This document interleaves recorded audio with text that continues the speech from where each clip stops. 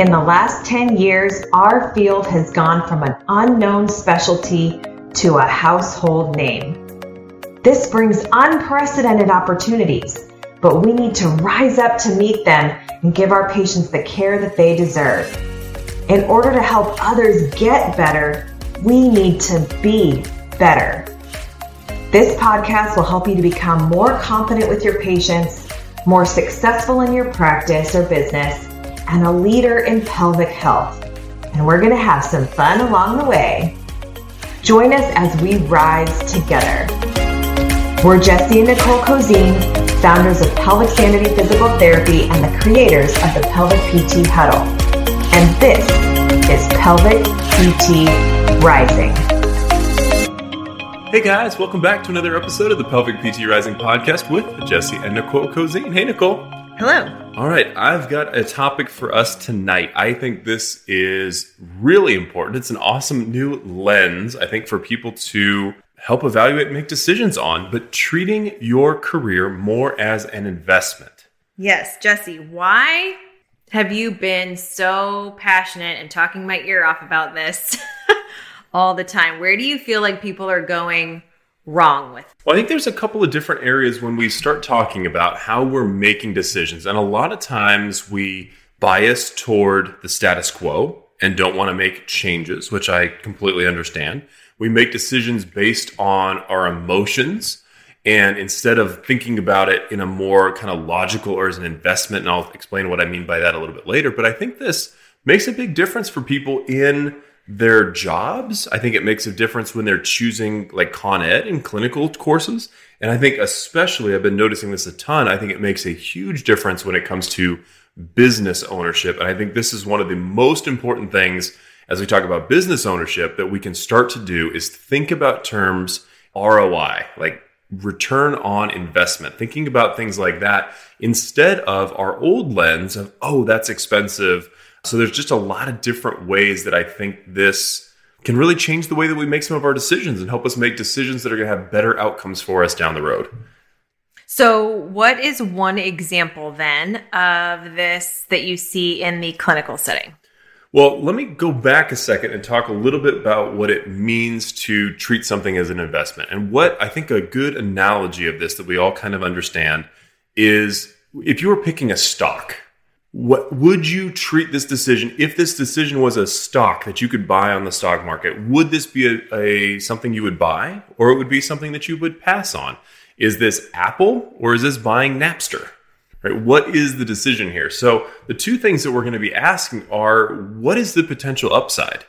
If this works the way that I think it's going to in my career, in my job, in my business, what is going to be the possible benefit? Is that a big benefit or is it a small benefit? And what is the potential risk that that doesn't happen? Like we can really simplify it to that. What is the upside and what is the risk? And if it's something that has a low upside and a very high risk of that upside never happening, that's not a good decision. And the vice versa, if it has a really high upside and a really low risk associated with it, well, that's a no-brainer. And so we can really think of things in that context. And so one of the things I think is a really good example of this that we've been talking about a little bit is your first job and how important it is to choose a job that is going to springboard your career. So this is a good example of when you look at what's the upside versus what's the risk. I feel like a lot of people maybe miscalculate or don't take into consideration the actual upside, right? So what happens then if you're not really sure what the upside can be? What are some ways to help that? Well, I would just be going back and saying, well, if this thing works the way that it should, and let me give you the example of a couple of people who work at our clinic, people who literally moved out to Southern California for a job at Pelvic Sanity and to learn and mentor with you. And their calculus on this, and that seems like a really brave move to all of us. And it certainly did to me. I didn't have the courage or the knowledge of myself at the age of 25 or 27, whatever it is, to uproot myself, move across the country to learn from somebody. But if you really think about that as an investment, that totally makes sense. That first job is going to dramatically change your entire career. It's going to be the place where you get mentorship, where you learn how to interact with patients, where you get to see a breadth of patient population or not, or you get locked into something that you really don't want to do. And that can be, if we go back and think, if you had a really good experience at your first job, that can be something that guides your career for the next 30 or 40 years. It influences how much money you're going to make later in your career. It influences how much you're going to like your job. It's going to help you create friends, hopefully, that you might keep for years and years. Alternatively, and we did an episode talking about how important that first job is and how not to be just looking at compensation when you choose that.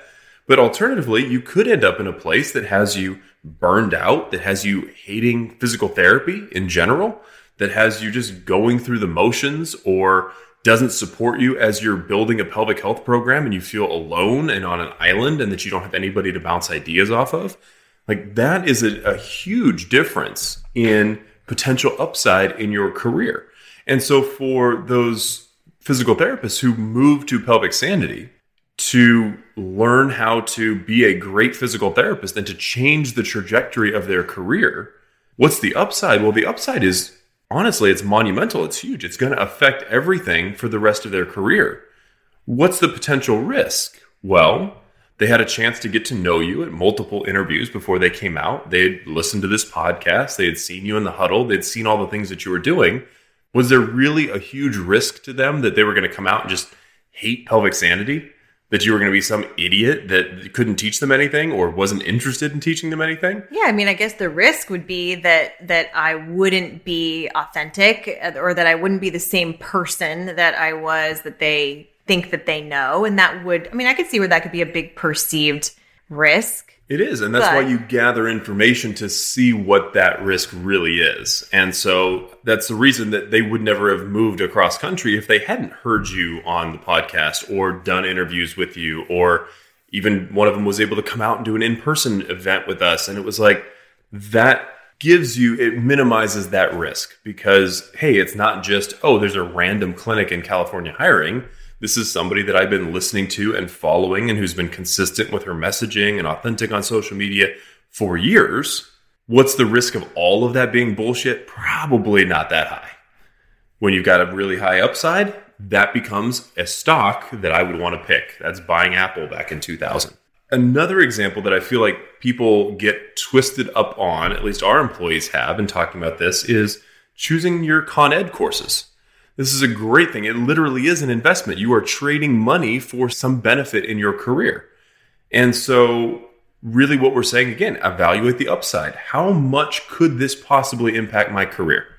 And that's, one of the reasons, one of the reasons we choose to make the courses that you do is you're thinking of what is the upside of this in people's lives. So Pelvic PT Essentials, that gives you a framework to actually think about how to treat every single patient that comes into your clinic.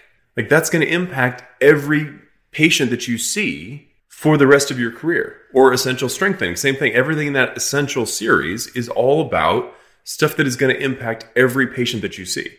That might be very different than going to a course that has, which might be an amazing course, but has a very specific focus on, let's say, working on the big toe. I know it's a silly example. Well, even just the foot, right? I mean, the foot can be helpful, for instance, in, understanding how it works within the pelvis. But if you don't choose your course correctly, you could easily choose an ortho running course that on the foot that doesn't really translate ubiquitously across your patient population. Right. Or even choose a course that does translate, that is a great course to take, but maybe you only use that technique with 25% of your patients.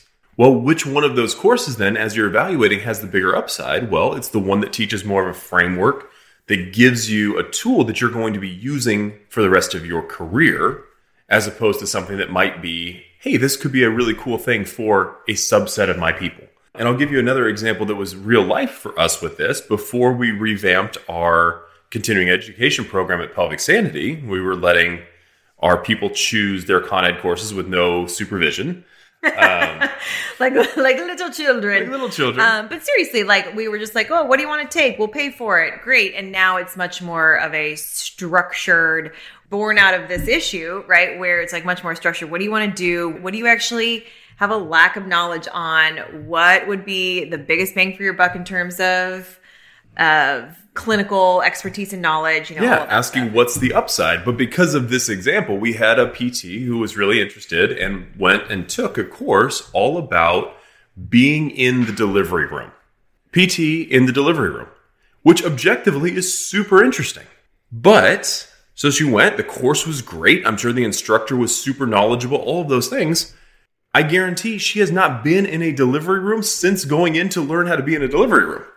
That was not the focus of our clinic. We didn't have a relationship with the delivery room. She didn't want to do a doula thing when she realized that being called at 2:30 in the morning was not a fun experience, when you realized that you didn't get to plan what time your person was going to do that. So for her, the upside of that course was almost nothing. It's cool that you know what it's like in a delivery room. And there's always benefit to gaining knowledge, but she wasn't able to actually directly do that. And then I would contrast that with someone like Joanne Martin, who's going to be teaching at Pelvicon, who is a doula and a pelvic PT and does go to delivery rooms. Well, for her, that course could have a huge upside. That course could be a reason that she's able to go and run her own business and be a doula and do all of those cool things. For her, that course has a massive upside. For a PT who mostly works with pelvic pain and is never going to be in a delivery room course has very little upside. So that's the way that we're kind of thinking about that. And I know that's an extreme example, but one of the things that I just want to be thinking about is if you were picking these Con Ed courses like you were picking a stock, you would be saying, hey, what is the potential upside here? Well, of something, that is a big framework that you can use for every single person that you're going to see for the rest of your career, that's a huge upside. And then you have to evaluate, well, how do I evaluate that risk? The risk that is we're not going to get that upside. And that's where you have to go back to say, hey, do I like this teacher? Have I taken something else from them before? What are the reviews like? How many people have been through that course? Well, if there's 100 people who are reviewing the Pelvic PT Essentials and they're all saying this is freaking amazing and life-changing, that's a way to minimize the risk that this is just some random quack course out there. And so that's the way that we can evaluate that in a little bit more of a systematic way, take some of the emotion out of these decisions and say, well, what is the upside? And what is the risk that I won't get that upside? How much could this course change my career? And what is the risk that it's not going to be that good? And those are a way that we can think about that. So I think those are two really big ones. I've been thinking about this mostly, I have to admit, because I'm always thinking about business. We've been doing our second cohort of the Pelvic PT Rising Business Mentorship Group. We did an awesome webinar. If you guys have not caught that, I'm going to put a link in the show notes all about the ways that you're losing patients. It was awesome. It was so much fun to do. We had a great time doing it, even though we were up late. And I appreciate all of you guys on the East Coast who stayed up with us until whatever time it was for you when we did that this last week. But I've been thinking about it because this is an area where, as business owners, I think one of the big challenges is that we have to be able to take the emotion or take the charge out of talking about money. And when we're talking about it with patients, when we're talking about investing in our own business, when we're doing all of those things, we need to be looking at this in a more rational way where we're really looking on the return on investment. And so, we've been thinking about this. We've been talking about it with people on evaluating whether to come into the program. And one of the things I've been saying is mathematically, this is a no-brainer for people. We want working with us to be a no-brainer for people on this, right? The ROI, we have numbers on it. We've worked with almost 80 mentees. We know how much value it adds to the business. It is literally 20 times what people invest is what on average they get out of the program. Our business coaches would say, raise your freaking price. Right? That doesn't need to be more than 10 to 1. Right? We could double the price and it would make a great thing. But that's just the math. Would you, if you knew that every single person who had invested in this stock invested $1 and you got $20 back, would you make that investment? Yes. Right? I would hope. Maybe that's how you got into Bitcoin and we're having a whole different problem right now. But in general, that is what we're talking about. The math is inescapable. We just have the numbers now and just say hey, on average, people gain $125,000 in revenue in working with us in the first year. So then, Jesse, I feel like what you might be saying, and tell me if I'm correct or incorrect in this analysis, is that the ROI is the math, right? The math doesn't lie. Then really what we're potentially making a mistake on is the risk. And we're not evaluating potentially the true risk. We're evaluating risk on some other factors that might not add up. Yes, I think that's a great way to look at it. If we can see the upside, right? The upside here in business is huge. You build a business that you love. You work the hours that you want to work. You pay off your student loans. You create new jobs for people. You create this business that becomes a pillar of the community, and you change your family's financial situation for not just you, but for generations. That's the potential upside. It doesn't get much bigger in terms of upside than starting a business. So that's there. The question that we need to ask ourselves is are we accurately evaluating the risk? And I think that's where, Nicole, you are dead spot on with maybe our risk calibration is off. And we did a great podcast about whether is this scary or is this dangerous? And I think that may be where we confuse things, or maybe it's just we get our emotions tied up in that. But if you look at the program, again, working with us as an example, we've not had people failing out of the program. 80% of the people are still in it more than a year later and loving it. And if you hate it, we don't want you in it. I don't know of a gentler way to say that. We're not holding you hostage in the program. Right. But I would say, though, that I could see, playing little devil's advocate here, that someone would be like, well, how do I know that that's going to work for me? And to that, I would say, well, then your risk assessment is pseudo challenging the upside, right? But what it really is an emotional distrust, either the system or the person, or a distrust in yourself to make the right decision.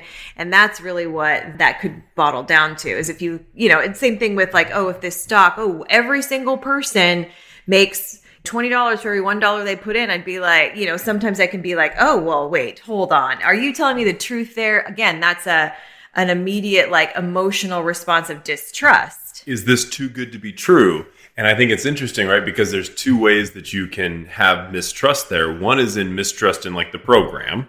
And that's just, knowing as much as you can. That's gathering information, talking to people who have done it and seeing the pictures of people doing it. We have podcast episodes with all that. So, there's some distrust potential there. But in reality, and I totally get that too I should back up, because we see so much of that nonsense on social media and everybody putting out all these stupid ads that they're going to get you 40 new leads next week with this one Google ad and all that shit. So some distrust 100% is warranted. I fully embrace that. But I would say for most of my conversations, the risk that is being miscalculated is the internal risk, that you don't feel ready yet. Or I think this is actually a big one, that if you do work with a business coach or a business mentor, you strip away excuses if you fail, right? Because right now it might be a little bit easy to be well, I don't really know what I'm doing, and I'm just building this thing from the ground up, and I'm bootstrapping, and it's taking a little bit of time. But all of a sudden those excuses go away if you have somebody helping you with, hey, here's what we need to be focusing on. Here's the next step. Here's how we do it. And we've had success with other people. It does put a little bit more pressure on you to make a change and to see that in your business. And so I think sometimes that fear of failure comes in there. Sometimes a fear of success comes in there too, of what happens if this blows up and I get this big wait list and I don't know what to do, and then I have to hire, and then I don't know if I want to hire. And all of that can start swirling around in there as well. Or it's sometimes just decision paralysis of it's just hard to make a decision. There's so many different options. How do I know if this is perfect? How do I know if this is the exact right thing at the exact right moment? And I think that's one of the things that business teaches you, is that there's never an exact right thing at an exact right moment. It never happens. All we can do is go in and say hey, does this have a positive return on investment? Yeah. Is this a smart decision? And is this a smart decision right here and right now? Because who knows what it was, right? All of us would love to go back to 2000 and be able to invest in Apple.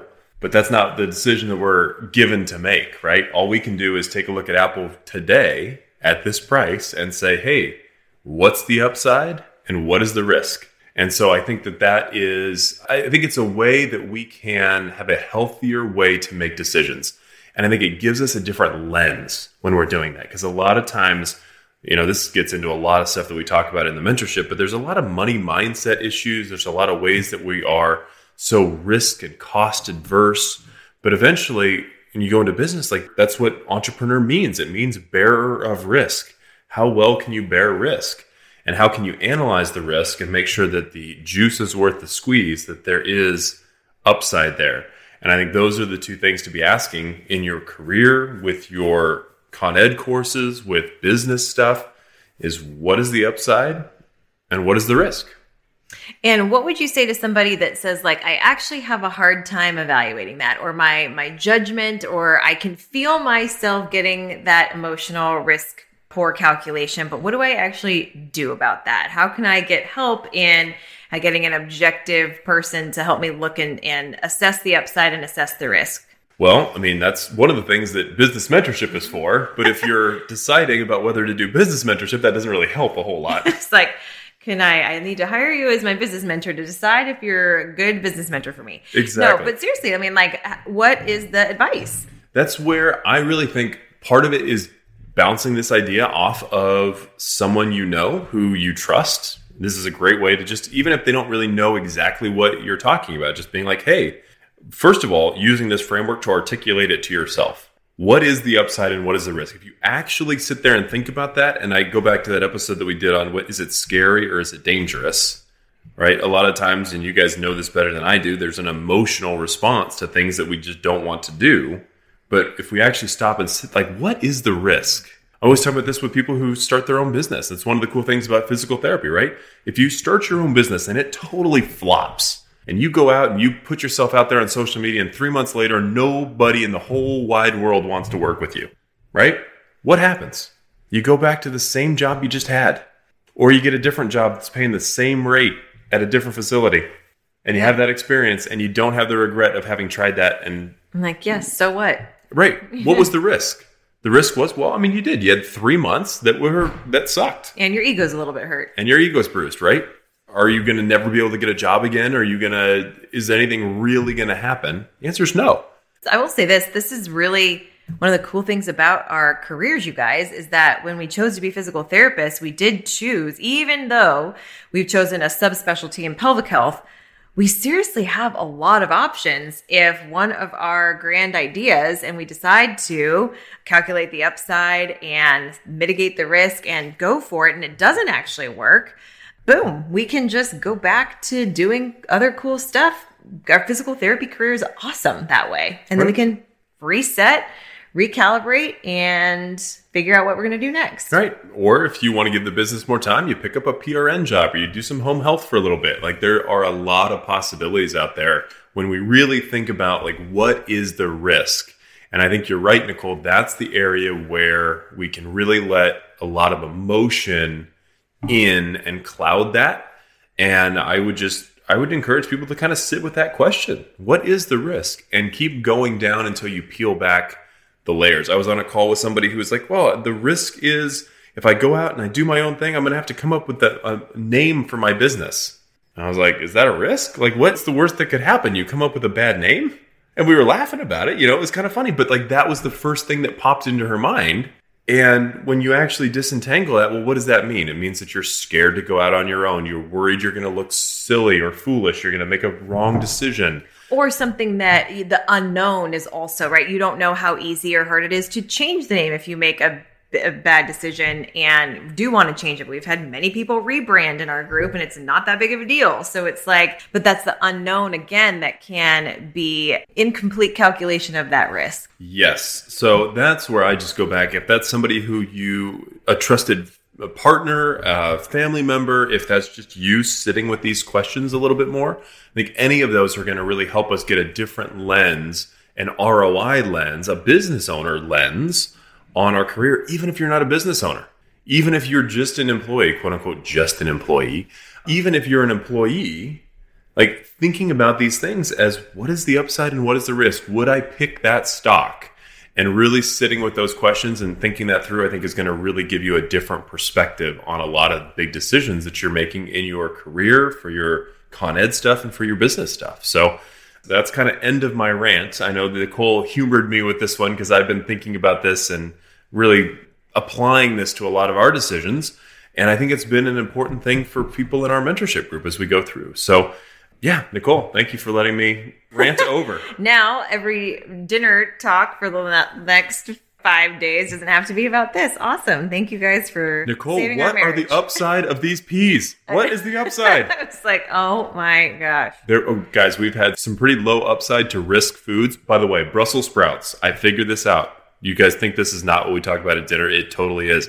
Brussels sprouts are the worst on investment of foods, right? They are very, very low upside and very high risk. There's a lot that can go wrong with cooking Brussels sprouts, and even when they're great, they're not that good. So just saying, it would help. Treat your dinner as an investment. Moral of the story. Moral of the story. If you take nothing away from this podcast, take that away. Yeah, careful of those bee sprouts. But guys, thank you so much. We always love having you guys with us. If you have questions about this, let us know. If you are interested in this second cohort of the mentorship group, I do want to plug this for a second because I am freaking excited that we are now able to actually offer this back open again. It's been more than a year, Nicole, since the first group that we took through, that 50, filled up. Almost a year and a half, actually. Yeah. So a lot of our people have been with us for a year and a half in that cohort. I'm really excited. It's like kind of a pat ourselves on the back, but I'm excited that we're doing this as a new cohort for people and that we're going to be able to bring people in and have them go through some of that themselves and run it as a separate group, let them get to know each other and form that connection that we loved so much with the first group, who's still ongoing and kicking ass and taking names. But it's going to be kind of recreating that experience for a whole new group of people. So I'm really excited about that. If that's something that you are interested in looking into, go ahead and go to pelvicptrising.com/mentoring. That's pelvicptrising.com/mentoring. There is a survey/application on there. And if you're interested at all, even if you just want to learn more, go ahead and fill that out. We will get back in touch with you with some more information on the program, but then also, suggestions. If we're not a good fit, we 100% will let you know, give you some other ideas for resources. But we are just really passionate about the more of us who are doing what we want to be doing in this field, the better patients are going to be getting care. And at the end of the day, that's what it's all about. So if that's what your vision is as well, let us know and see if we can help. So as always, we would love to keep this conversation going. And let's continue to rise.